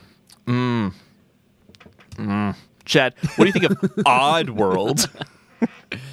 I've mentioned this on previous podcasts. I think when they revealed this game, that I've never been an Oddworld person, mostly because for the same reason that I'm not a Fallout person, it's just the world looks gross, and I don't want to live in it. And it's just like for both of them, they're just generally brown. But Oddworld has like an overall booger aesthetic to it, and I'm just not a person who wants to live in a world that looks like everything's boogers. That's what it looks like. Is that your thoughts on Oddworld Soulstorm or Five Nights at Freddy's Security Breach? Five Nights at Freddy's looks legit scary too, though. I'm like, what the fuck? The kids, little children, fucking love Five Nights at Freddy. And I saw this video. I'm like, what the fuck are they playing? As a kid, I loved scary stuff, so I can see myself when I was younger really getting into that. I used to do kids camps and things like that too, and kids would like make videos and stuff like that. And these little 6 and 7-year-old kids coming in, they're like, all right, everyone go split up into your groups of 3 or 4, make your videos. And I would go around group to group. And one time there was a group, and they had like fucking Slender Man videos pulled up on their iPads. And they're watching those. I'm like, this is like shit that literally teenagers kill each other over. Stop it. Chad, the next game I gotta talk about is this little tiny game. It's a little indie experiment. Might not be big, but it's called Demon's Souls. Demon's Souls. And it's a launch game for PlayStation 5. It is. Do you think this game will entice people to buy a PlayStation 5? This has enticed you to buy a PlayStation 5. Yes, it did. Very much so. Yeah, they had a weird demo for this one. Like, yeah. They showed a demo of this person who was clearly playing it on easy. Like, they didn't die once. They knew exactly where everything was, running by all the items and all the goodies, and then they just get to the boss and then one-shotting every enemy. Yeah, exactly. Never getting hit. Yeah. But nonetheless, though, the game, I played the original game, fucking loved it. This game is going to be great. It looks gorgeous. It looks beautiful. Anyone who's a fan of the it looks insanely good looking. Yeah. The demo is definitely strange in that respect. I have complete confidence they're not going to make it the default easy like that. Like, if there is multiple difficulty options, normal will be exactly as you probably remember it in Demon's Souls. And it's a game from Software, and they notoriously don't have difficulty levels, so... Yeah. Bluepoint's redoing it, so maybe they'll make a change, but I kind of feel like From Software be like, if you're remaking Demon's Souls, nuh-uh, you have to keep it exactly, difficulty-wise, exactly what we intended. I just think it worked better as a demo that way. Yeah. To kind of get to a boss, and I think that's why they did it. It was probably like an over-leveled character in the opening area of the game, which if you play Dark Souls or Bloodborne, you can go back to the early levels of the game and just massacre all the little, grunts. So it kind of felt like that. By no means a problem for me, because I know what I'm going to experience when I play that game. And holy shit, who is it? Was it Tom Marks of IGN who said, at launch there's going to be no games that really look next gen? And I'm like, that's not true, because Demon's Souls is the most next gen looking game I think I've personally seen yet. Yep, it looks good. It looks sexy. It looks real good. Oh, also it's $70. I didn't have that in the notes, but that's the $70 is basically confirmed now. Probably more companies will do that if Sony's doing it. So yeah, weird enough. Like, they didn't mention the price. They didn't mention that it was a launch title or give it a release date in the presentation itself. And this is also coming to PC ? Or is that still a question mark? I think they said that was a human error. Okay. Yeah. So we'll see what happens there. I can see this being one of the games that they bring to PC like a year or 2 years after it's been on PS5. I can see that happening with Demon's Souls. Although Demon's Souls, the original, was never on PC, was it? No. Demon's Souls, the original, is a PlayStation thing. Well, I know, but it was made by From Software as a third-party game still, and in Japan, didn't it come out before? There's some sort of story of how like Sony didn't want it, and I don't know the story, so I'm not gonna. Sony didn't publish it in the U.S. or North America because they thought That's one what would it want was. it over Okay. here, and then it was a That's runaway right. success. Okay. But Sony owns the IP Demon's Souls, Perfect. Okay, yeah, and they we'll publish see it in then. Japan. Speaking of kind of games that were very successful in Japan but not really successful elsewhere initially because just no one thought it would be a big game, Right. is Fortnite, which is coming to PS5. Woo. Moving on to PlayStation Plus collection. This was huge. Yeah, this is Basically- a cool little announcement. Yeah.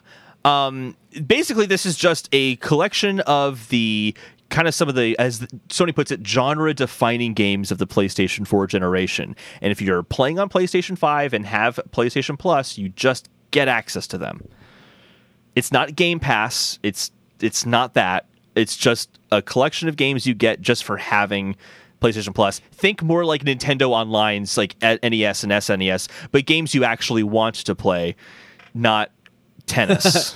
You can kind of think about when PlayStation Plus launched what they called the Instant Game Collection, which had things like On Vita, Gravity Rush, and Uncharted Drake's Fortune, like Yeah, the big games. And it was like, just by having PlayStation Plus, you automatically get 12 games unlocked that are huge for your system. Those rotated out. I don't know if they plan to do that with this as well. But it's a ton of games. They're all PS4 games. Like, it's purposefully meant. I think I've read a couple of different articles about the intent behind this. One of them is for people who are new to PlayStation 5. Maybe they got a PlayStation 5 for the first time. It's like, these are all the things you missed on PS4. But also for people who are upgrading to give them a reason to kind of just play these in their best way, or if they missed them on last gen. But let's run through this list of games. God Really of quickly, War. do you think Fallout 4, do you think that's going to be on there much longer? Ooh, good question. I don't know.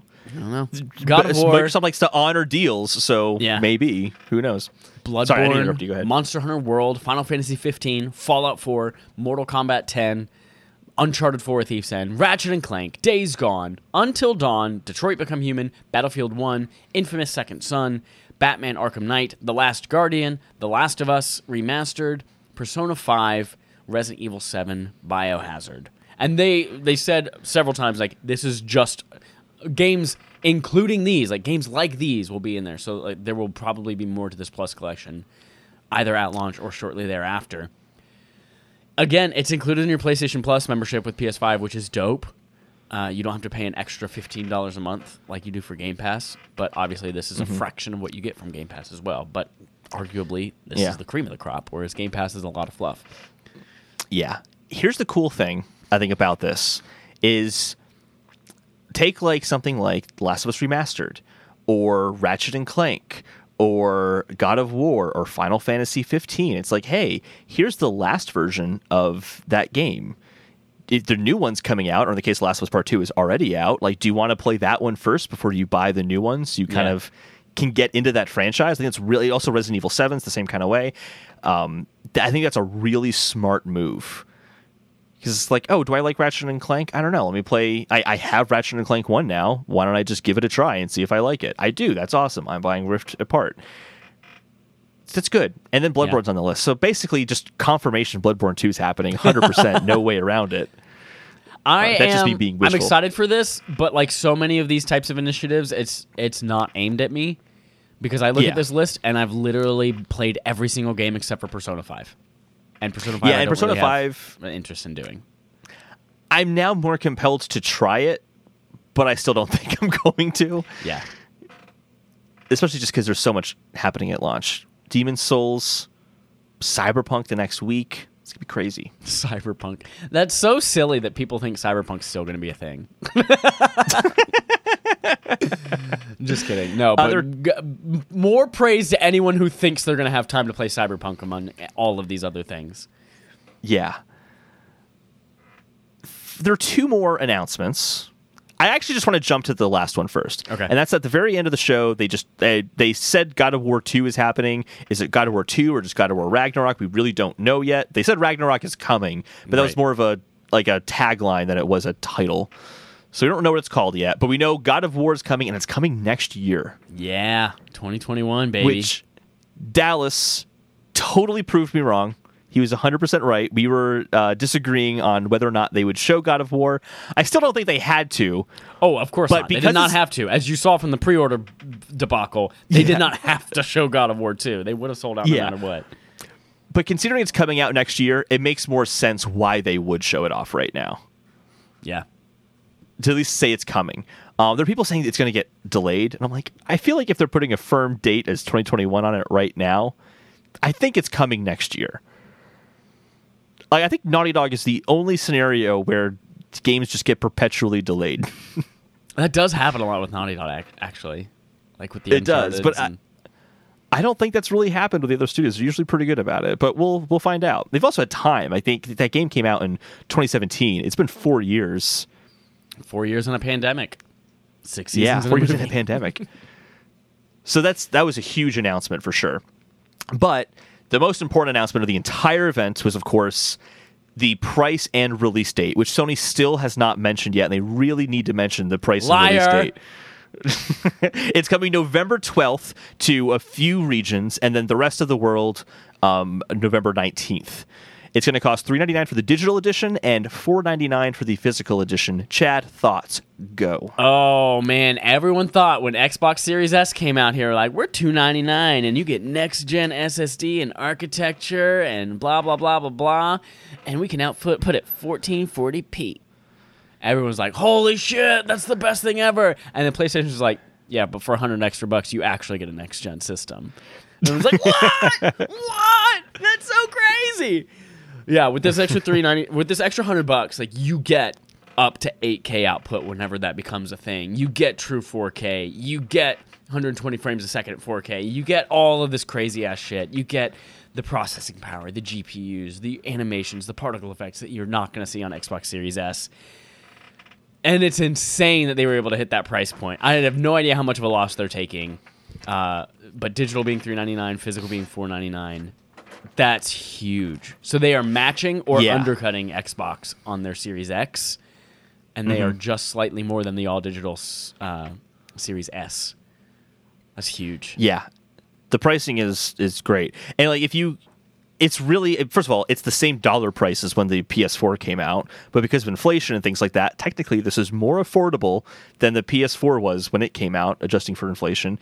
So, and considering I think we all kind of went into this generation thinking, guys, we just know these boxes are going to be crazy expensive. Yeah. Obviously, this is a chunk of change to put down, obviously. But I think this was, the best it could have been. Considering the really advanced hardware that's in there, I'm really happy with this.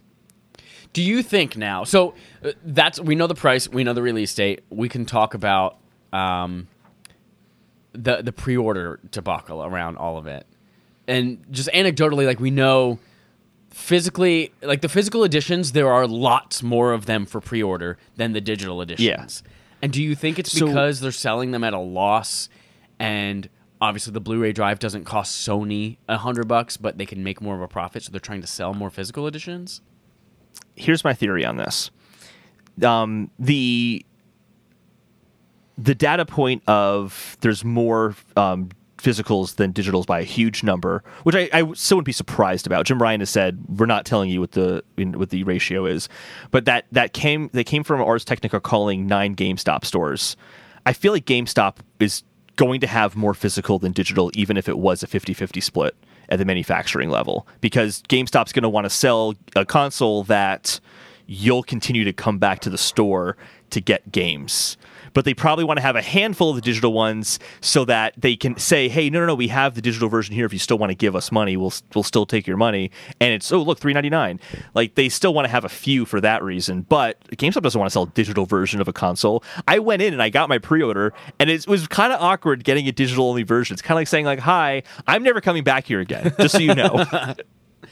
That makes sense for GameStop, but just, again, anecdotally, I saw several big names on Twitter just doing polls, like, hey, now that this announced, who's getting what? And physical, there was like 40 or 50% of the respondents of thousands and thousands of people saying, I'm getting physical, and like 20% said I'm getting digital. But when Wario 64, because you went and ordered it at GameStop, so I'm sure you weren't clicking on these links all the time trying to pre-order stuff like I was. But immediately, the digital was always out of stock, and then the physical would hang around for about 3 or 4 more minutes before it would sell out too. Because I'm trying to get a day one digital version, and I've got one reserved from Amazon, one reserved from GameStop. Neither of them are guaranteed to arrive on launch day, so I'm still out there looking. But there were several times where I could have just gotten a physical one because it just stuck around, and it was like, digital sold out right now, but I could just get a physical, but then I'll just be unhappy with it for the rest of my life, and it's like jumping into an arranged marriage. And so, like, I feel like GameStop, that theory makes sense, but seeing the outturn on Twitter and then seeing the pre-order scenario, I think they are producing a ton more physicals than they are digital.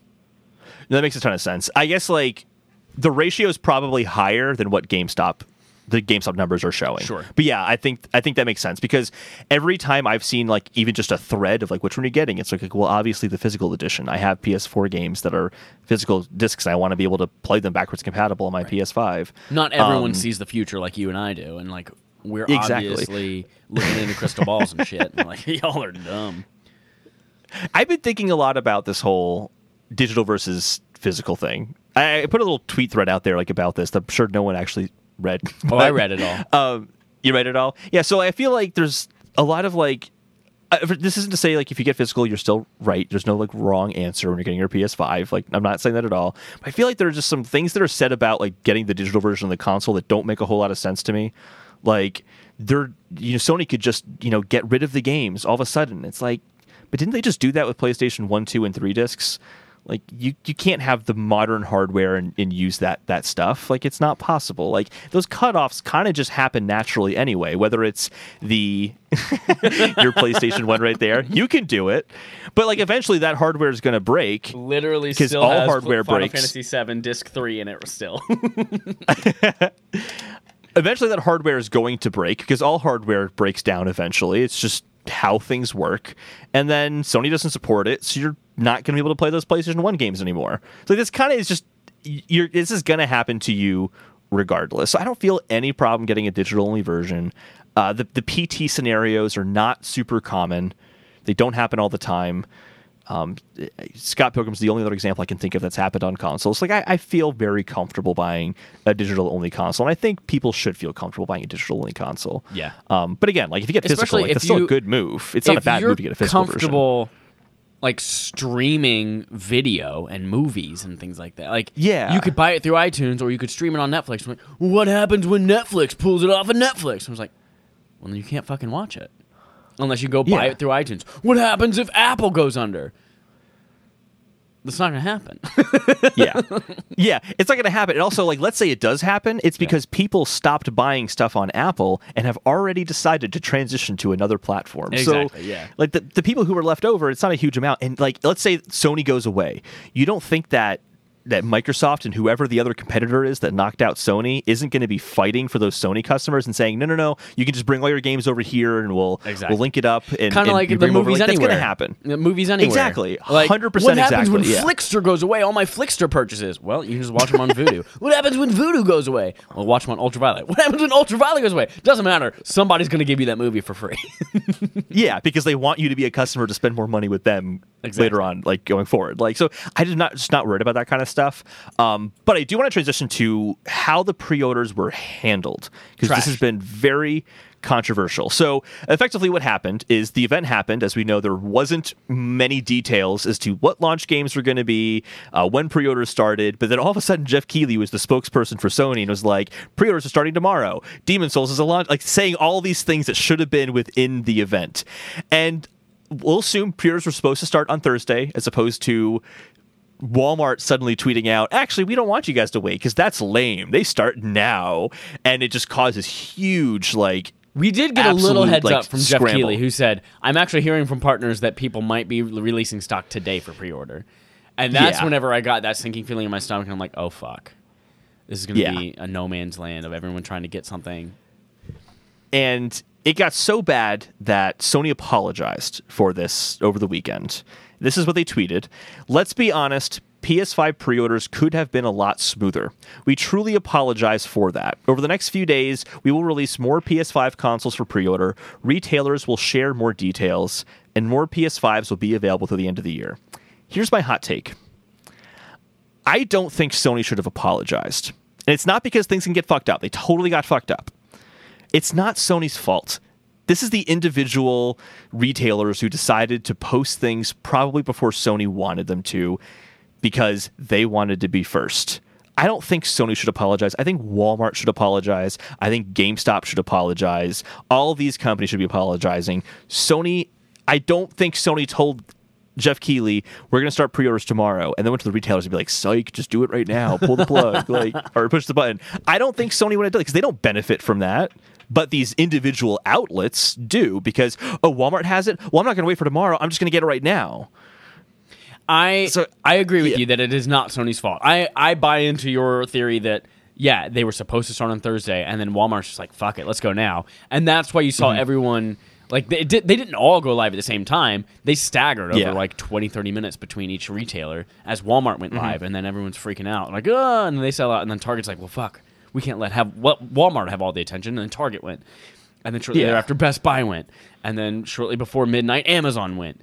And it's like... So it's definitely the retailer's fault, mostly Walmart. Thank you, Walmart Canada.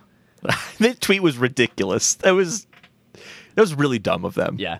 But at the same time, when people aren't looking at this and saying, oh my God, I can't believe I didn't get a PlayStation 5, Walmart sucks. They're saying the whole PlayStation 5 pre-order is a whole fucking mess. PlayStation should have done something. And if you look at it from the other side of the coin, Xbox's is going live tomorrow on the 22nd, and they are going live at a specific time. They clearly did something to talk to the retailers, whether it's scare the shit out of them and tell them if it goes live early, you're going to die. Or I think that was a big part of it.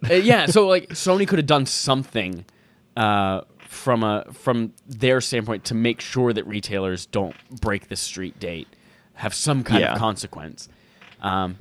And at the end of the day, they are responsible. It's their console. It's egg on their face whenever people can't get it and play it whenever they want to. So I understand why they gave the apology, and I think that they needed to from a PR point. But I do think Walmart's that makes a lot of sense. You're totally right. You're right. They should have apologized, but so do the retailers as well. But I think you make a very good point. Sony does need to apologize because people look at it as Sony's thing. And it'd be kind of shitty for Sony to be like, we're not apologizing. Walmart, you fucked up. That's not going to be a very PR thing to do. I think the other side of this pre-order thing is I think a lot of people are upset about how this handled. And I think something important to consider is there are going to be a lot of upset people anyway. There's going to be a lot of upset people tomorrow when Xbox launches their pre-orders and they sell out really fast and people can't get them. This is kind of a normal pre-order thing, but I think that and it's going to happen. They could handle this better. There was the article that came out today that says GameStops are reporting that they only have about half the quantity of Xboxes available than they had for PS5. So when it comes out tomorrow, they're going to sell out immediately. Yeah.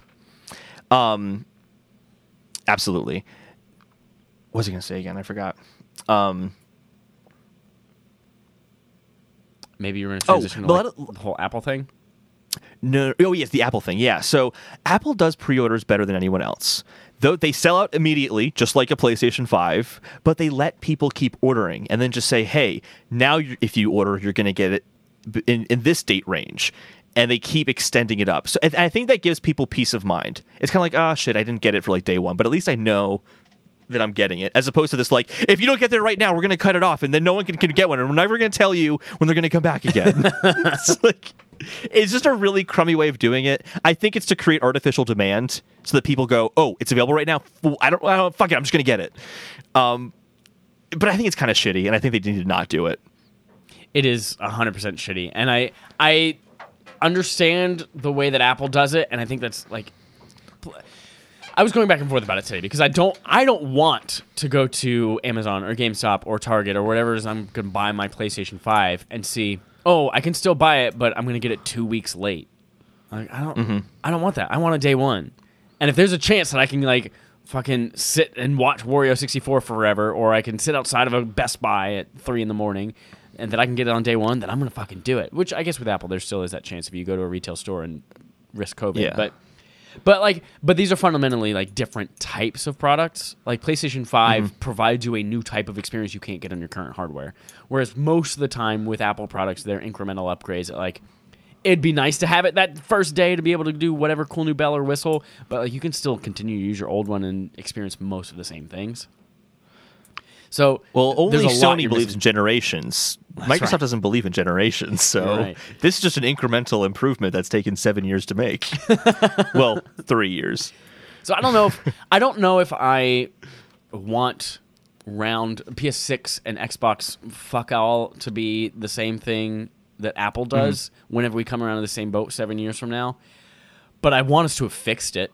Whether it's some kind of like invite only email thing that Sony pretends is a thing, or whether it is something completely new and some kind of digital queue system. Like, why can't even like buying concert tickets or theater tickets or things like that now? When those go on, like when I went to go buy Harry Potter tickets for the stage show in San Francisco, it's like you are in a queue of 5,000 people. When it is your time, you will have your choice of seats. Blah blah. Like, why can't you just build a digital queue system like that? And fucking find a way to get rid of bots that are trying to buy up all the consoles ahead of time. Like, I don't know. That's my wish. That's why. My wish. We have 7 years to get our shit together and figure out online pre-orders. Because Lord knows we're not going to have physical stores by then. So you can't go and do what you guys were able to do and just drive out to a GameStop and say, hey, I know you're not supposed to, but are you taking pre-orders? The positive side of this too is that I feel like just from polls I've seen from like Greg Miller and other people who are going to have the most dedicated fans of these consoles, it seems like most of the people who wanted a console were able to get the pre-order. That's what I've seen. There's still a lot of people who didn't. Yeah. It feels like based on that most of the really dedicated fans were able to get it.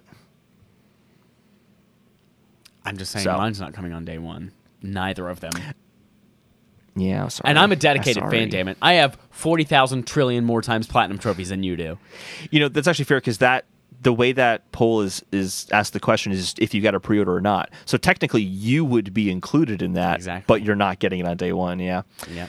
Well, we have a few more things to talk about. Do you want to do launch games and kind of how that compares with Xbox and all that stuff, or do you want to Let's talk about lunch games? Let's talk about lunch. So I'm just going to read off the PlayStation launch games, and then both third party and first party. First, starting with first party, Astro's Playroom, which will be just pre-installed on every single system. So if you are waiting for Demon's Souls to download, like someone like me, you'll be playing Astro's Playground. In the meantime, Destruction All-Stars will be available. I'm excited for that. Yeah. Marvel Spider-Man, Miles Morales, and the Ultimate Edition, both going to be for launch. Sackboy, A Big Adventure, will be there for launch. That will also be on PS4 like Spider-Man. And then some third-party games. We have Assassin's Creed Valhalla, Destiny 2 Beyond Light, Godfall, Observer Systems Redo, the Rainbow Six Siege, Watch Dogs Legion, and then technically it comes out the next day, but Call of Duty Black Ops Cold War. I mean, it's the next day, so it's not like launch day, but it's so close it might as well be. With the install size, you're going to have to start the pre-install the day before anyway, so... This might be the first time that we see a console launch with 5 first-party games. This is the best lineup for a launch I've ever seen. Yeah. Period. 100%. And then, like, some legit big juggernauts for, like, Godfall is looking fucking dope. Destiny 2 Beyond Light. Hell yeah, that's badass. I mean, some of these, obviously, Beyond Light, Assassin's Creed, Valhalla, Rainbow Six Siege, like, old games that are updated for new shit. Even though Valhalla is only going to be, like, 3 days old, but it's still old at that point. But no, like, to see Godfall on there from Gearbox is huge. To see that support on day one is going to be amazing. Yeah, this is really, really good. And it's... In addition considering to that all of the Microsoft- backlog games that are available on Work Yeah. Day 1. I feel like this was the move on Sony's part. It wasn't even the price, it was you will be playing next-gen games at launch. Whereas I feel like that does not exist on the Series X. Not All at of their all. launch games are third-party games that you will also be able to play on a PlayStation 5. And in some cases, also on an Xbox One and a PS4. Actually, all the cases. So it's just... Sony really... I feel like it's definitive to say now, Sony won the launch. Yep. And I'm not talking about sales numbers. I'm not talking about that. I just mean Mindshare. They have, mindshare. The games you're gonna be playing, having first party stuff there, exclusive content. They totally nailed it. I don't think I've ever seen a launch lineup where I'm like, shit, I can't buy all the games that I want to buy at launch. I just can't do it. That Dude, doesn't usually happen. Do whatever you need to do. Sell stock, sell a leg, sell a kidney. Let your mom out of the house. Whatever you need to do to get extra money. Buy all the launch games. I'm going to be getting Demon's Souls and Godfall at launch. That's what I'm thinking. I Here- want to get Destruction All-Stars, but we'll all be playing Godfall. It sounds like we all, in our kind of our little group, are all going to be playing that. So I feel like I'm going to do that one. But I do want to play Destruction All-Stars. That looks like a lot of fun, too. I am getting Demon Souls for sure. I am getting Miles Morales for sure. I'm getting Destruction All Stars, and I'm getting Godfall. I already have Destiny 2 Beyond Light pre-ordered. Sackboy Big Adventure looks like fun, and I know that Matt's probably going to get it too because he likes to buy things that he doesn't like to play as well as me. And he doesn't have a wife yet, although at the time he will be married. So we'll probably play a little bit of Sackboy together. Yeah. Dallas will still have to ask his wife. So yeah, I'm gonna be getting all the first party games for show plus Godfall.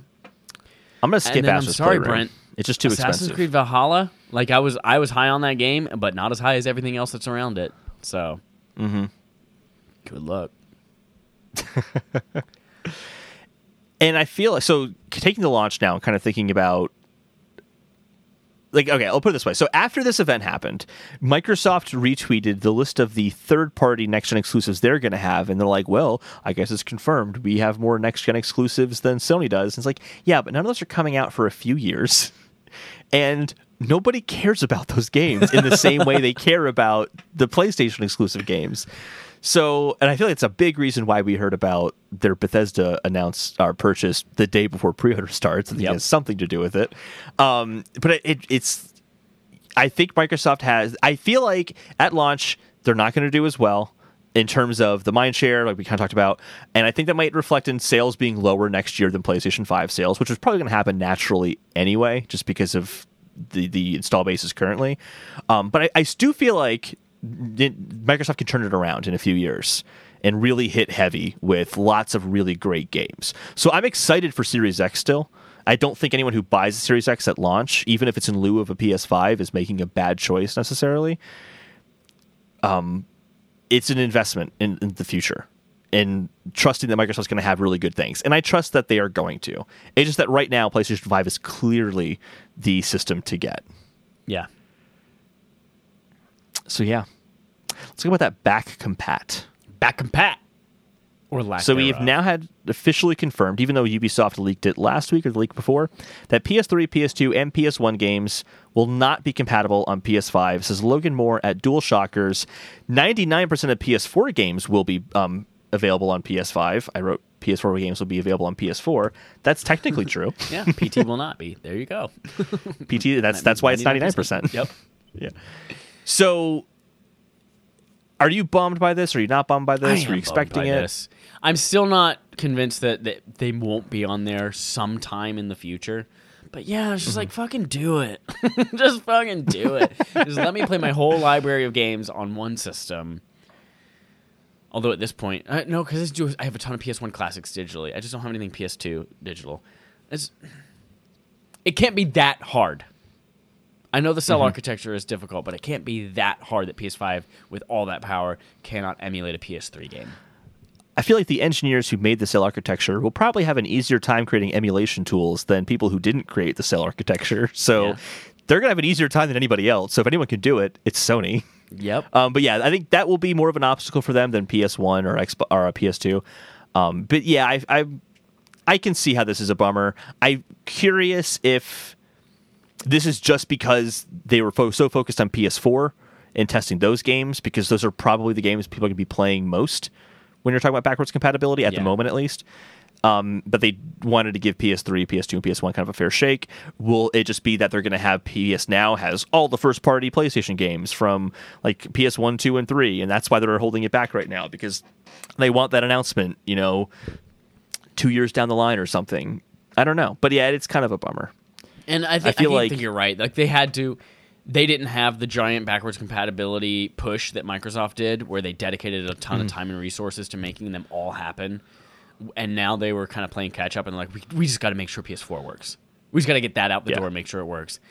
And then maybe now that that's done and they can finally breathe, and who knows, maybe in the next couple of years they'll explore PS3, 2, and 1, and it'll work. But I hope it does. Yeah.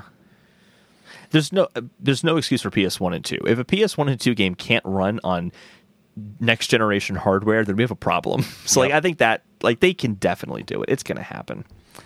But overall, I think that they totally killed it. They did a great job. They killed it. Kill him. Just rewatched, and by rewatched I mean I listened to the last half of Dumb and Dumber through the wall while my sister was watching it. And the kill him part came up, and I went, I say that all the time. As with most things in that movie. That ends our main quest. And begins Game On Game Show, the game on our gaming show where we play a game called Game On, the game on our game show, game, show, game, show. I actually was like, I tried to write out what I say every single time, like what the official script is for that. I was like, wow, that's a lot tougher to do than I thought. But it all makes sense. Hold in for our Game On Game Show this week. We have another round of Now Flesh It Out, Now Flesh It Out. We have 4 games, and in celebration of Microsoft's purchasing Bethesda today, we have 4 pairs of Bethesda and Microsoft games to see what might these two look like if we mashed them up together. What could this newfound pairing create? So Holden, our first pair of games that I would love to kind of dream about what this might be is, what if Fallout 4 was crossed with Fable? What might that look like? First of all, it's easy. They're both RPGs. Yeah. I'm thinking about combining the worlds. Like, I don't know if you can combine the worlds themselves because they're so distinctly different. Yeah. Or maybe it's a post-apocalyptic fantasy world. That would actually be kind of cool. Like an apocalypse, but in like a medieval like kind of time. Or even if they found like some kind of like science way to explain why you have lightning powers and can raise the dead. And then it also needs to have a lot of bugs and glitches. Tons of bugs. A lot of reading of the responses. You got to read like 3 paragraphs to figure out which one sentence you want to say. Sounds like a great experience. I also think that the whole, like in Fable, your decisions have an impact on what happens in the story. I would like to see more of that in Fallout, where like if you, and maybe this is already there and I didn't witness it, but I feel like doing things where like, oh, you have these 4 factions to choose from. If you choose one faction, then the rest are your enemies and you'll never be able to get missions from them. Like those decisions have meaningful impact on the future. Yeah. That would be cool. Because I know that some decisions play out in Fallout, but I don't think it's as robust as the promises of what Fable was going for. There's a weird way of phrasing it, but I feel like that made sense. Yeah. I am liking this idea, though, of having a post-apocalyptic world, but in a fantasy setting. I think there's actually a lot of really cool possibilities there. There are a lot of Final Fantasy settings just like that. I know how much I love Final Fantasy games. Then never mind, I don't want it. Next up, we have Doom Eternal crossed with Banjo-Kazooie. I thought you were going to do Doom Eternal and Halo, and I was already kind of setting up, like, this is what that could look like. What the fuck? I have no idea what you could do with Doom Eternal and Banjo-Kazooie. Okay, actually, I know exactly what it is. Here's what it is. Okay. You're playing Doom, okay? And you have, like, the collectibles and shit that you, like, have to find by doing cool parkouring and that kind of stuff, right? But you get, like, little factoids each time that you get one of those collectibles. And then in the final mission of the game, you go to a game board where you have to answer trivia questions about the collectibles as you go further on. That's the crossover right there. There it is. I love it. Or You just fucking start in the beginning area of Banjo-Kazooie where you're learning all the tricks, and you just rip Bottle's eyes out of his head and then just like smash him in half, and then your sister comes out and she's like, you rip her ponytails off, shove them down her throat. Game over. Game over. Next up, we have Wolfenstein, crossed with Ori and the Blind Forest. I haven't really played either of them. So, Chad, what do you think? Hold on, you know what Wolfenstein is, and you know what Ori and the Blind Forest is. Wolfenstein is basically better Doom. Ori and the Blind Forest is I don't agree 2D with that. platforming perfection with cute little characters and emotion and heart and light. So here's the worst version of this game possible, right? Mm-hmm. It's a first-person 2D platform where you just see the line of the world because you're looking at it from a first-person perspective of the character in that 2D world. You don't see the side-scrolling aspect to it. You just see a line to represent what looking down at that world looks like. Okay. Very easy to make, very light on graphics. You just make some lines and hope players figure out how to navigate those lines. Okay. I want Ori and the Blind Forest. I want that kind of 2D world, the 2D puzzle platformer. I want you to be a robot dog. And Me specifically? I want Holden DePardo to be a robot dog. No, I want you to. I want the player to be a robot dog, one of the Nazi robot machine, disgusting, horrific amalgamations in the Wolfenstein franchise. And, you are fighting on Hitler's side, and you are just out there. That's a change. Yeah. Well, first of all, scene with Hitler in Wolfenstein 2 is the best, most funniest video game scene I've ever seen, and I was fucking dying through all of it. But mostly I just want to see that don't play out in equate 2D. Hitler and hilarious together. That's interesting. Oh man, it was so good. It was so good. If you haven't played Wolfenstein 2, then fuck you. But that's why I just want to play Ori and the Blind Forest. You know what? I wanted to be that UbiArt game, Valiant Hearts. Oh, yeah. Except for, again, just gory and Hitler's in it. Not because I like Hitler. There we go. But just I think playing from the perspective of a misunderstood Hitler robot dog is like something I could get behind. Because dogs, you know, in general, you have to root for the dog. It's like a Jojo Rabbit kind of thing? No. Well, the Jojo Rabbit's fantastic. If you haven't seen Jojo Rabbit, I actually haven't seen it. Fuck you. You haven't seen it? I haven't, no. You're fucking up left and right. I want to. I've heard it's very good. But at the end of the game, you have to get fucking destroyed and demolished because at the end of the day, you're fighting on Hitler's side. And that's wrong. Mm-hmm. At the end of the game, you die. And it's like, okay, justice was served. Yep. Then we finally have Elder Before we move on, Scrolls. so I just have to say, we all know that if you see a Nazi robot dog, you have to punch the Nazi robot dog. Yes. Always punch Nazi robot dogs. Always. Final pairing, Elder Scrolls and Halo Infinite. Well, there's a lot of commonalities already. Poor character models. Yep. There's one. There's already a commonality. I guess Halo Infinite's open world, so you kind of have that going for it. But I would like a Halo where you just like walk around a fantasy world. Everyone still has swords because it's still Skyrim, but you have a gun and you're just blowing through like a first-person shooter, and everyone's really confused as to who you are and what the hell is happening. Like, we were expecting the Dragonborn, but like, what the fuck is happening here? You're like, literally this is just way Master different. Chief in an Elder Scrolls game. Yeah, exactly. And like the dragon comes and just like, all right, rocket launcher, boom, he's done. That was tough. I think you're kind of right. You can keep one of the games, and for this argument, we know what Halo Infinite looks like now, and we can just keep Halo Infinite as is and just introduce a ton of jank. Yeah, Done. which it seems like might already be the case. Exactly. This was just the end of Game on Game Show and my excuse to shit on Bethesda games, everyone, while also calling out that Wolfenstein 2 is freaking fantastic and one of my favorite games. That's it for Game on Game Show. That is it for this episode of Respawn Aim Fire, episode 179.